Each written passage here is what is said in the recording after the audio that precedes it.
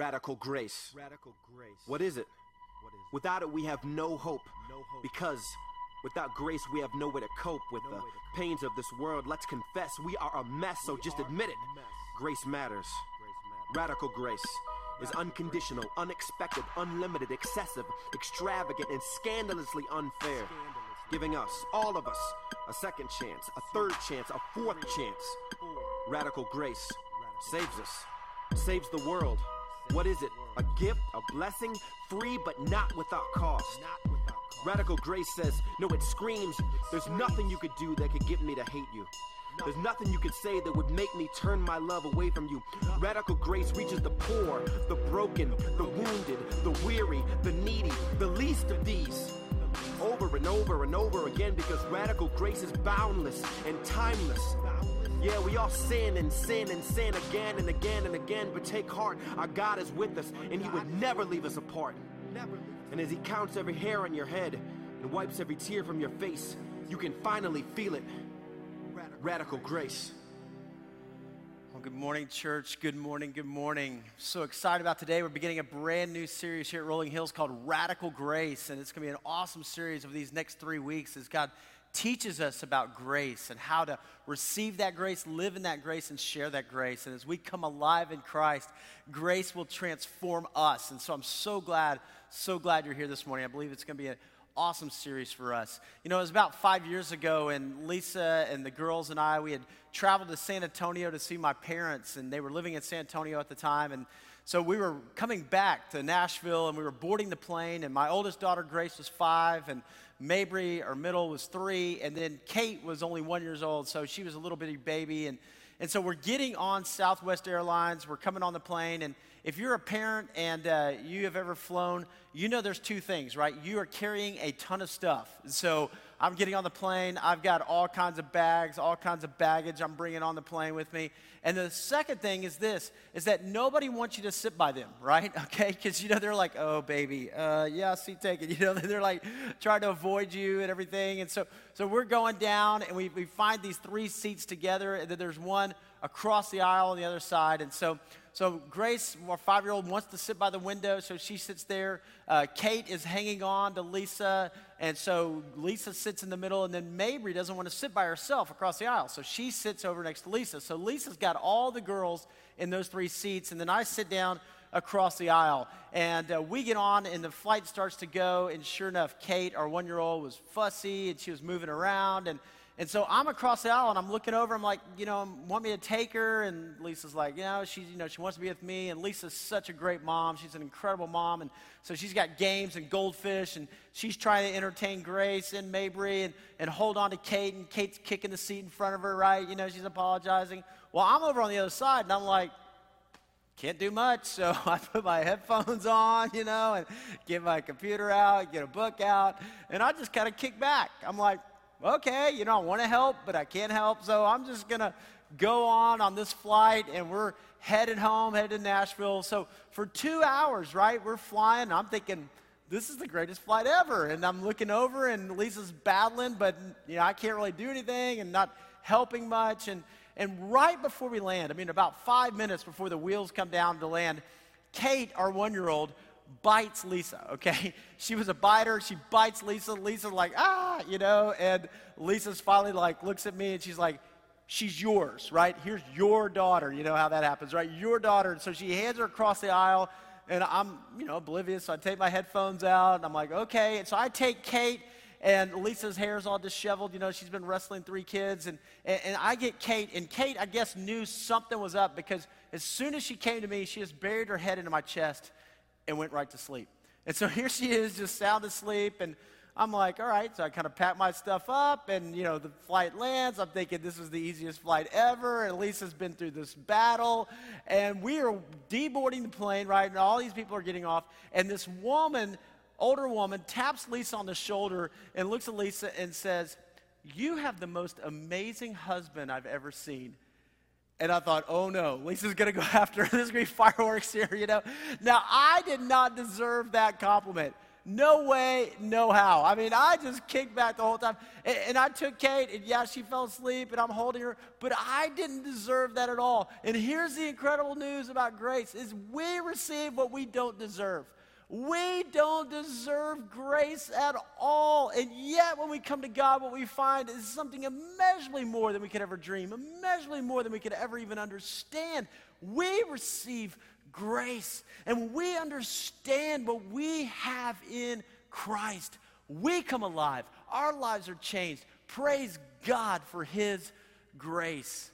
If you have a Bible with you this morning, I want to unpack the Word of God with you today. So let's open together to the book of Ephesians. Ephesians, New Testament, Matthew, Mark, Luke, and John, the four Gospels, Acts, Romans, 1st, 2nd Corinthians, then Galatians, Ephesians, Philippians, and Colossians. So right here, we're going to be in Ephesians, and this is a letter that the Apostle Paul wrote to the church in Ephesus. So he's writing to believers. Now, if you're doing our daily step, if you're reading through the Bible each day, then we're in the book of Ephesians. So this is so perfect. But we're going to be looking at Ephesians chapter 2. Maybe you have a mobile device with you. You can access the scripture online, or we're going to put the scripture on the screen for you this morning as you watch God's word come alive, I pray. So Ephesians chapter 2, verse 1, pick up here. It says, as for you, you were dead in your transgressions and sins. You were dead, right? You had no hope. You were dead. You were far from God, in which you used to live when you had followed the ways of the world and of the ruler of the kingdom of the air, the Spirit who is now at work in those who are disobedient. So he's going, you remember your old life, right? Before Christ, you remember your old life and how you were far from God, you were dead, you were in your sins, you were in transgressions. Verse 3, all of us also lived among them at one time, gratifying the cravings of our sinful nature and following its desires and thoughts. Like the rest, we were by nature objects of wrath. And so the Apostle Paul says, hey guys, you remember this? Holy God, you were sinful. You were living for the cravings of the world. You were gratifying the sinful nature. That's who you used to be. You were an object of wrath, right? Because God does not exist with sin. So holy God and you and I were at war with God. There was a huge gap. There was a huge problem. Holy God, sinful man. But look at verse 4. Look at verse 4, how powerful this is. But, praise God for that word right there. But, because of His great love for us. Because of God's great love. See, so many people think God's just up there waiting to condemn them, for them to mess up. No. God is a God of love. God is a God of grace. God is a God of mercy. Because of His great love for us, God, who is rich in mercy, made us alive with Christ, even when we were dead in transgressions. It is by grace that you have been saved. Praise God. What a good news. And God raised us up with Christ and seated us with Him in the heavenly realms in Christ Jesus, in order that in the coming ages He might show the incomparable riches of His grace expressed in His kindness to us in Christ Jesus. He says, you know what? That God redeemed and God restored us, but that's not the end of the story. That God has incomparable riches prepared for us in heaven. That one day in eternity, God will lavish even more love, more grace upon us. For it is, verse 8, by grace that you have been saved through faith, and this is not from yourselves, it is the gift of God, not by works, so that no one can boast. For we are God's workmanship. Right? That word is translated masterpiece. For we are God's masterpiece. There's no one in the world like you. You are unique. You are special. You were created by God. For we are God's masterpiece, created in Christ Jesus to do good works, which God prepared in advance for us to do. Wow. Which God prepared in advance for us to do, that when you come alive in Christ, God has a calling on your life. God is redeeming and restoring, and God has a purpose for you. And it is all by grace. Grace, grace, grace, grace, grace. In those 10 verses, we talk about grace, grace, grace. Listen, what is grace? Have you ever thought about it? What actually is grace? Well, here's a short definition. Grace is God's unmerited favor. Grace is God's unmerited favor. We didn't deserve it, right? We didn't do anything to earn it. God's unmerited favor on us. Now, there's a difference between mercy and grace, right? There's a difference between mercy and grace. Mercy is fantastic. Grace takes it to a whole new level. For example, if I'm driving along and I get a speeding ticket, and I have to show up in court, and I go before the judge, and the judge looks at me, and he says, how do you plea? You were driving 38 in a 30. How do you plea? And I say, well, I'm guilty, right? He goes, well, you know what? I'm feeling really merciful today. Here's what I'm going to do. I'm going to tear this ticket up. I'm going to act like it never even happened. You don't have to pay a penalty. You don't have to go to that driving school. You don't have to do anything. I'm just taking it off your record because I'm feeling very merciful. You have been relieved of this. And you're like, yeah, woohoo, great job. But there's a whole different level if you go into the court and he says, you know what? I'm feeling very graceful today. And not only am I going to tear this ticket up, and not only is it going to come off your record, you're not even going to be able to see it. I'm just going to remove it like it never even happened. But you know what? I feel so graceful, and I care about you, and I don't know why, but you are special to me. And so in order to just show you that, I have a brand new red convertible Corvette that's in the back, and I'm giving it to you. But now here's the deal. I don't want you to go speeding in it. I don't want you to break the law in it. It comes with some responsibility, but it is for you. You'd be like, whoa, I mean, what just happened? It's grace. It's grace, and it's so hard for us to get our minds around it. It's so hard for us to comprehend it. And grace is what separates Christianity from every major world religion. Because every major world religion is about man trying to get to God. If I could climb the ladder, if I could do enough good things, and somehow maybe God will accept me. And grace shows us this, that we will never be good enough. But God came to us in the midst of our brokenness, in the midst of our despair, in the midst of our hurt, our pain, in the midst of our total depravity. God comes to us in grace. Wow. Praise God. Now, there's 5 truths that I want you to get today. 5 truths as we begin this series, as we talk about receiving grace. And these are foundational for all of us. The first truth is this, is that grace shows us that we're all in need. We are all in need of grace. Remember, go back to that verse 4, right? In verse 4, he says, comes down and goes, even when we were dead in transgressions. We are all in need of grace. Even when we were dead in our transgressions, we didn't have any hope. See, nobody's perfect, right? None of us are perfect. We've all sinned. We've all fallen short. We've all messed up. Nobody is perfect. Jesus told a parable. A parable is a story, right? An earthly story with a heavenly meaning. And Jesus told this parable. You may remember it. One of the most famous stories ever. He said a man was leaving Jerusalem and going down to Jericho. And he was going, and on his way, he was attacked by robbers.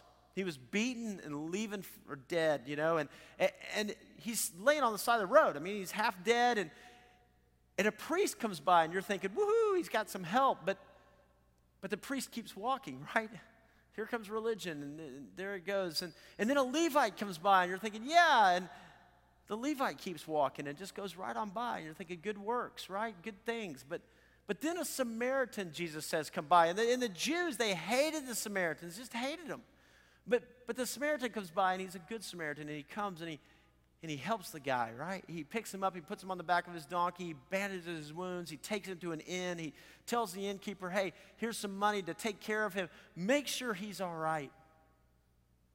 And so often we look at this story and we say, yes, God's calling me to be a good Samaritan. Yes, God's calling me to help people. But when we begin to understand in that story, we are the person that's left for dead.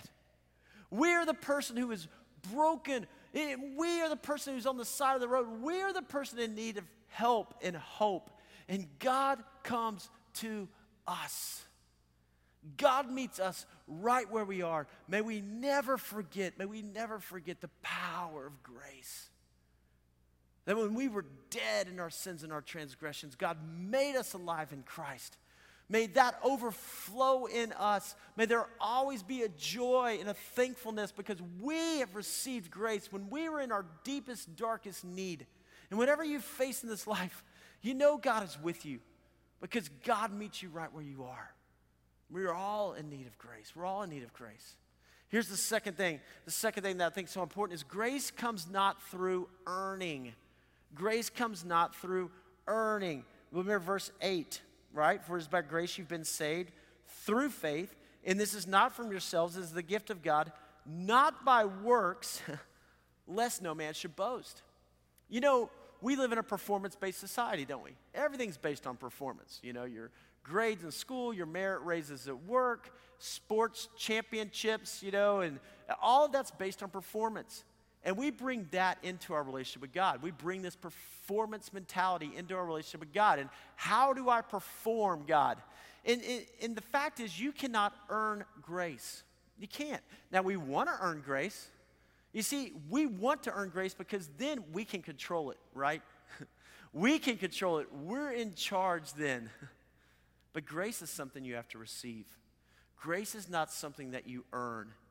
And even when we receive it, we still try to earn it so many times. But the great part about this, if we can't earn it, we can't lose it. See, that's powerful, right? That speaks to the doctrine of eternal security. That if we can't earn it, we can't lose it. We're not in control. When we were broken, God comes to us. Now, grace is not opposed to effort, but grace is opposed to earning. Because earning becomes about works. And it's not about works so that nobody can boast. I can't say, I did it, I accomplished it, I made it happen. Now, once you are redeemed and once you are restored, you want to serve, but you want to serve not to earn God's favor. You want to serve because you are redeemed and restored and out of a love and a grace. But what God's done for you, you want to bring glory to his name. So you want to invest your life for him. That's why the Apostle Paul says, I labor, yet not I, but Christ in me. There's a huge difference there. That we serve not in order to earn God's acceptance or to earn God's favor. We serve because we are already accepted. It's not about what we do, it's about what he's done. It's not about what we do, it's about what he's done. And as we remember that impacts us in an incredible way. And that's number 3, which is this, is grace changes us. Grace changes us. Grace makes us live differently. Grace makes us see life differently. Grace brings us alive. One of Jesus' most famous stories is just all about grace. It really is. It's found in the Gospel of Luke, in Luke chapter 15. And it says this in Luke chapter 15. It says, Jesus continued, there was a man who had 2 sons. The younger one said to his father, Father, give me my share of the estate. So his dad divided the property between them. Now, it's hard for us to understand this, but back in this day, when a younger son would come to his dad and say, hey, give me my inheritance, basically what he's saying is, Dad, I wish you were dead. I can't stand you. I don't want to live here anymore. I don't want to follow your ways. I don't want to follow your rules. I am out of here, and I hate you so much. I wish you were dead. Now, this dad, back in this time, they had laws where if the dad could have had the son put in jail. The dad could have had the son even killed. I mean, but what did the dad do? He honored the request, right? God doesn't force us. God invites us. God redeems and restores us. It says not long after that, the younger son got together all that he had, and he set off for a distant country. And there he squandered his wealth in wild living. After he had spent everything, there was a severe famine in that whole country, and he began to be in what? Need, right? Goes back to point 1, right? We're all in need. And this guy, he's living in the gratifying the sinful desires, like it says in Ephesians. He's living that kind of life, and he realizes it's empty. And when the money runs out, all the friends are gone. When the money runs out, all the pleasure's gone. He's like, whoa, what do I do? I am in need. I am in need. So he went and he hired himself out as a citizen of that country, who sent him to his fields to feed pigs. Now, if you're a Jewish boy, it doesn't get any worse than this. I got to tell you, if you are feeding pigs, it's horrible. He longed to fill his stomach with the pods that the pigs were eating, but no one gave him anything. And look at verse 17. When he came to his senses, boy, that's strong. There comes a point in every one of our lives when we realize, I can't. But God can. When we come to our senses to say, this world and all that, it's empty, right? It's empty. There's got to be more. And when he came to his senses, he said, how many of my father's hired men have food to spare? And here I am starving to death. I will set out and go back to my father and say to him, Father, I have sinned against heaven and against you. I am no longer worthy to be called your son. Make me like one of your hired men. So he got up and went to his father. In the midst of the pig pen, right? In the midst of brokenness. Maybe today you're just kind of looking at your life and you go, man, it's a mess. It's been hard. It's been challenging. It's been difficult. And maybe today God's just drawing you to himself and saying, hey, come home. Come home. I love you. I care about you. Come home. So this boy started the journey, started heading home. He didn't know what to expect, right? He didn't know if his dad was going to say, see, I told you so. He didn't know if his dad was going to, have him put in jail. He didn't know if his dad was going to say, you pay back everything that you took from me. But the boy had a whole speech, and he was ready to give it. But it says, while he was still a long way off. I always love that. This dad is pacing the porch every day looking. Where's my son? I pray he comes. While he was still a long way off, his father saw him and was filled with compassion for him. He ran to his son, he threw his arms around him, and he kissed him. And this boy, he did not expect that, right? Because back in this day, Jewish patriarchs, the men, they didn't run. I mean, you'd have to tuck your robe up in your hands, to show your legs. That was so uncouth. You wouldn't do that, right? And yet this dad just runs to him, and he throws his arms around him and begins to kiss him and to kiss him and to kiss him. And the son pushes him back, and you just see the son said to him, Father, Father, Father, hold on. I got this whole speech ready. I have sinned against heaven and against you. The dad lets him say that, right? Yeah, you did. You messed up. You blew it. I get it. I am no longer worthy to be called your son. And this is where the dad interrupts him. But the father said to him, servants, quick, bring the best robe. You know what he does? He interrupts him right there. He goes, what do you mean you're no longer worthy to be called my son? Were you ever worthy? Did you do anything to become my son? You will always be my son. If you notice, too, he didn't get to the part of the speech where he said, hey, make me like one of your hired men. Why? You know what the younger son was saying? Hey, make me like one of your hired men. I want to earn it. I want to earn it. I want to earn your favor. I want to earn it. I want to pay for it. He's going, no, you can't do that. You'll always be my son. Quick, bring the best robe and put it on him. Put a ring on his finger. The ring on his finger would have been like a stamp. That's like, power of attorney. That means he has power on the estate. You're like, what? Why would he entrust him with that? That's grace. Put a ring on his finger and sandals on his feet. The slaves back then were the ones who went barefoot. He says, you're not a slave. You're not a hired man. Put sandals on his feet. He's a part of the family. Bring the fattened calf and kill it. Let's have a feast and celebrate. For this son of mine was dead and is alive again. He was lost and is found. So they began to celebrate. That's grace. That's grace. The Bible says that when one person turns and comes to God, that there's a party in heaven. That heaven just erupts. Yes, they're home. They were living for the things of the world, and now they've come to God, the God who created them, the God who redeemed and restored them. God, they're coming home. It's grace. It's such a beautiful picture of grace. But there's another picture here as well. There's a younger son and there's an older son. And we're all in need of grace, aren't we? Meanwhile, the older son was in the field. And when he came near the house, he heard music and dancing. So he called to one of the servants and he asked him, what was going on? Your brother has come, he replied, and your father has killed the fattened calf because he has him back safe and sound. Isn't this good news? Isn't this great? Your brother is home. The older brother became angry. Wow. You didn't expect that, right? The older brother became angry and he refused to go in. So his father went out and pleaded with him. Now notice this. The father goes to both the sons. The father goes to the younger son, He runs out to meet him, and the older son, in his anger, in his pride, in his arrogance, the father comes to him. The father moves toward him. He pleaded with him, but he answered his father, "Look!" Exclamation point. He doesn't say dad. He doesn't have any reverence, doesn't have any respect. All these years I've been slaving for you and never disobeyed your orders.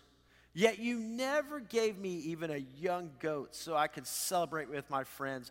But when this son of yours, right, not my brother, but when this son of yours, who has squandered your property with prostitutes. Now, it doesn't say anything about the younger son being with prostitutes, but the older brother probably imagined that. But when this son of yours comes home, you kill the fattened calf for him. My son, the father said, you are always with me, and everything I have is yours. But we had to celebrate and be glad because this brother of yours was dead and is alive again. He was lost and is found. He's like, don't you understand? Don't you see what is happening here? You see, the older brother, even though he was at the house, was just as lost. The older brother, even though he was near the father, was just as lost. He didn't understand grace. He didn't understand grace. His pride. I'm doing all this. I'm earning this. I'm making this happen. I have a good friend who said, I spent 26 years in church and I became a Pharisee. It wasn't until I understood grace that I became a disciple. Grace changes us. Grace calls us out of the pig pen and calls us to a God who loves us. Grace calls us out of trying to do it, and calls us to a God who receives us. Grace changes us. And when we understand the magnitude of what we've received from God, right? We can't be the same. We can't have the same attitude toward other people. We can't have the same desires as the world. There's something different that erupts in us when we truly receive the grace of God, knowing that all God has for us. Here's number 4. It's this. Although it is free, grace is not cheap. Grace is not cheap. If you go back to verse 13 in the book of Ephesians chapter 2, in verse 13 it tells us this. But now in Christ Jesus, you who once were far away have been brought near through the blood of Christ. You see, we have to understand that grace cost Jesus his life. Grace took Jesus to the cross to pay the price for our sins. It's the blood of Christ. It's not a cheap grace. Dietrich Bonhoeffer, incredible theologian, and he wrote this in his book, The Cost of Discipleship, an incredible book, right? A classic. He says, cheap grace is the preaching of forgiveness without requiring repentance. Baptism without church discipline. Communion without confession. Cheap grace is grace without discipleship. Grace without the cross. Grace without Jesus Christ. That's a cheap grace. You know, there's times in our lives when we kind of act like this. We rationalize, don't we? We go, well, God will forgive me, so I'll go ahead and do this. God will forgive me, and I know I shouldn't go to this website, but you know what? God will forgive me. God will forgive me, so I know I shouldn't cheat on my taxes, but you know, God will forgive me. God will forgive me, I know I shouldn't gossip, but God will forgive me. You know what that is? That's a cheap grace. That's a cheap grace. That's not understanding the cost. That's not understanding the call. That's not understanding the responsibility for what we've received. And there's a difference, Bonhoeffer says, between a cheap grace and a costly grace. A costly grace, he says, is it confronts us as a gracious call to follow Jesus. It comes as a word of forgiveness to a broken spirit and the contrite heart. It is costly because it compels a man to submit to the yoke of Christ and follow him. It is grace because Jesus says, my yoke is easy and my burden is light. Oh, we can never fall for that cheap grace. to understand the magnitude of grace in our lives, calls us to discipleship, calls us to follow, calls us to fall more in love with God and be obedient to Him. In John chapter 8, there's an incident that is recorded where a woman is caught in the act of adultery. Now, you can't think of anything more humiliating, embarrassing, just vulnerable, ugh. And it was a trap. It was a total trap. The religious leaders were trying to trick Jesus and trap Jesus, and so they set this woman up, and some guy seduces her, and in the middle of this act of adultery, they rush in and they grab this woman, and you can imagine, she's trying to cover herself with a bed sheet and everything else, and they take her out and they throw her down in front of Jesus. And they think, man, we've got Jesus. Because they're all standing there with rocks. They're getting ready to stone this woman, to kill this woman. And they say to Jesus, Jesus, what should we do with this woman? And Jesus knows the law. The law would say she was caught in the act of adultery, right? She deserves to die. But if Jesus says, hey, don't kill her, then he's going against the law. And if Jesus says, do kill her, right, then he's given a command for her to be murdered, and that goes against his grace. And so they think, man, we've got Jesus right here. And they're ready, rocks in hand. And Jesus looks at this woman, and then it says that he bent to the ground, and he began writing in the sand. Everybody's always wondered, what did Jesus write in the sand that day? Did he write their names, the people standing around? Did he write their sins? Jesus said, let him who is without sin cast the first stone. And the Bible says that rocks began to drop. And from the oldest to the youngest, the accusers walked away. And then Jesus looks at this woman, right, and he helps her up, and he looks at her and he says, woman, where are those who condemn you? He says, neither do I condemn you. But go and sin no more. Wow, pretty powerful, right? Go and sin no more. It's not a cheap grace. You see, adultery, it's wrong, right? You don't go back to that life. Don't do that. You're wrecking your life. You're wrecking the life of somebody else. You're impacting their kids or your kids. You're impacting so many other people. Don't do it. Don't do it. There's a call to obedience. God says, be holy because I am holy. Be set apart. Be different. Don't gratify the old nature. You are new. You are redeemed. You are restored in Christ, and it's a costly grace.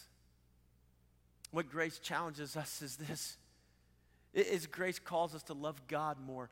Grace calls us to follow Christ. Grace calls us to love others and to celebrate with others because our self-worth and our value is secure because of who God says we are in Christ. Redeemed, restored, and loved. And then number 5 is this. Will you receive God's grace today? Will you? For grace to be ours, we must receive it.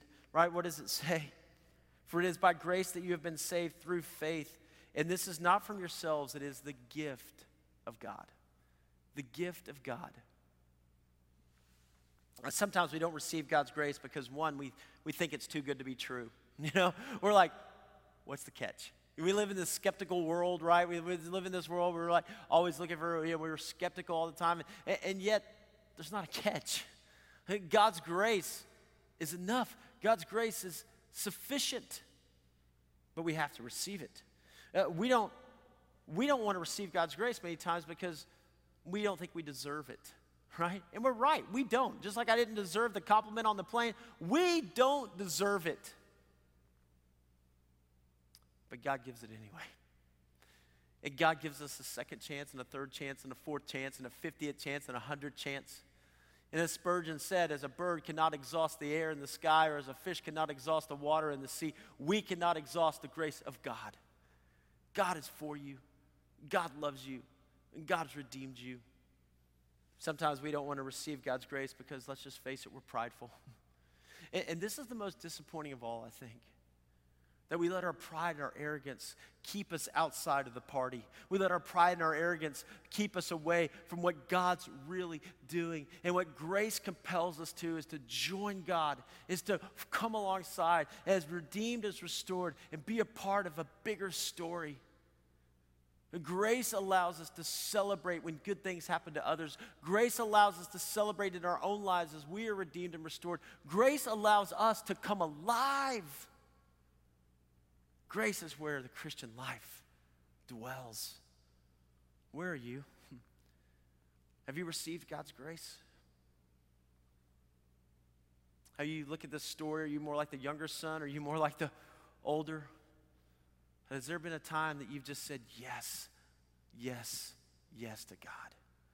As you take a spiritual inventory of your heart and your life, you know what? Are you growing in grace? Is this an area that you've received God? You've stepped over that line. You've said, I'm going to follow, I'm going to trust. In your life, are you more patient with others? In your life, are you more alive and more in love? In your life, do you see grace rising up in you? I don't know where you are today, but I know this, that there is a God of grace and a God of mercy, and a God who has come to you. A God who has come to you. How do you respond today? Will you receive God's grace? Let's pray together. Father, thank you, thank you, thank you, thank you for grace. Oh God, it's so hard for us to even get our minds around it, Father, but I pray today that God, you would just give us a little foretaste of the goodness of your love. I pray that God, we would grow in our understanding of grace and that it would transform us from the inside out. That God, we would live as people who are redeemed. That God, we would be excited in our marriage, in our family, with our children, with our career. God, that there would be something different about us because we are people of grace, and not just any kind of grace, but radical grace, that we are alive. Father, we know to whom much is given, much is required. And so this responsibility to follow and to trust and be obedient. And so, Lord, we want to be men and women after your heart. Teach us about grace and call us to live in the grace that only you can give. Thank you for Jesus and for hope and for life. And it's in the precious, beautiful name of Jesus we pray and receive your grace today. Amen.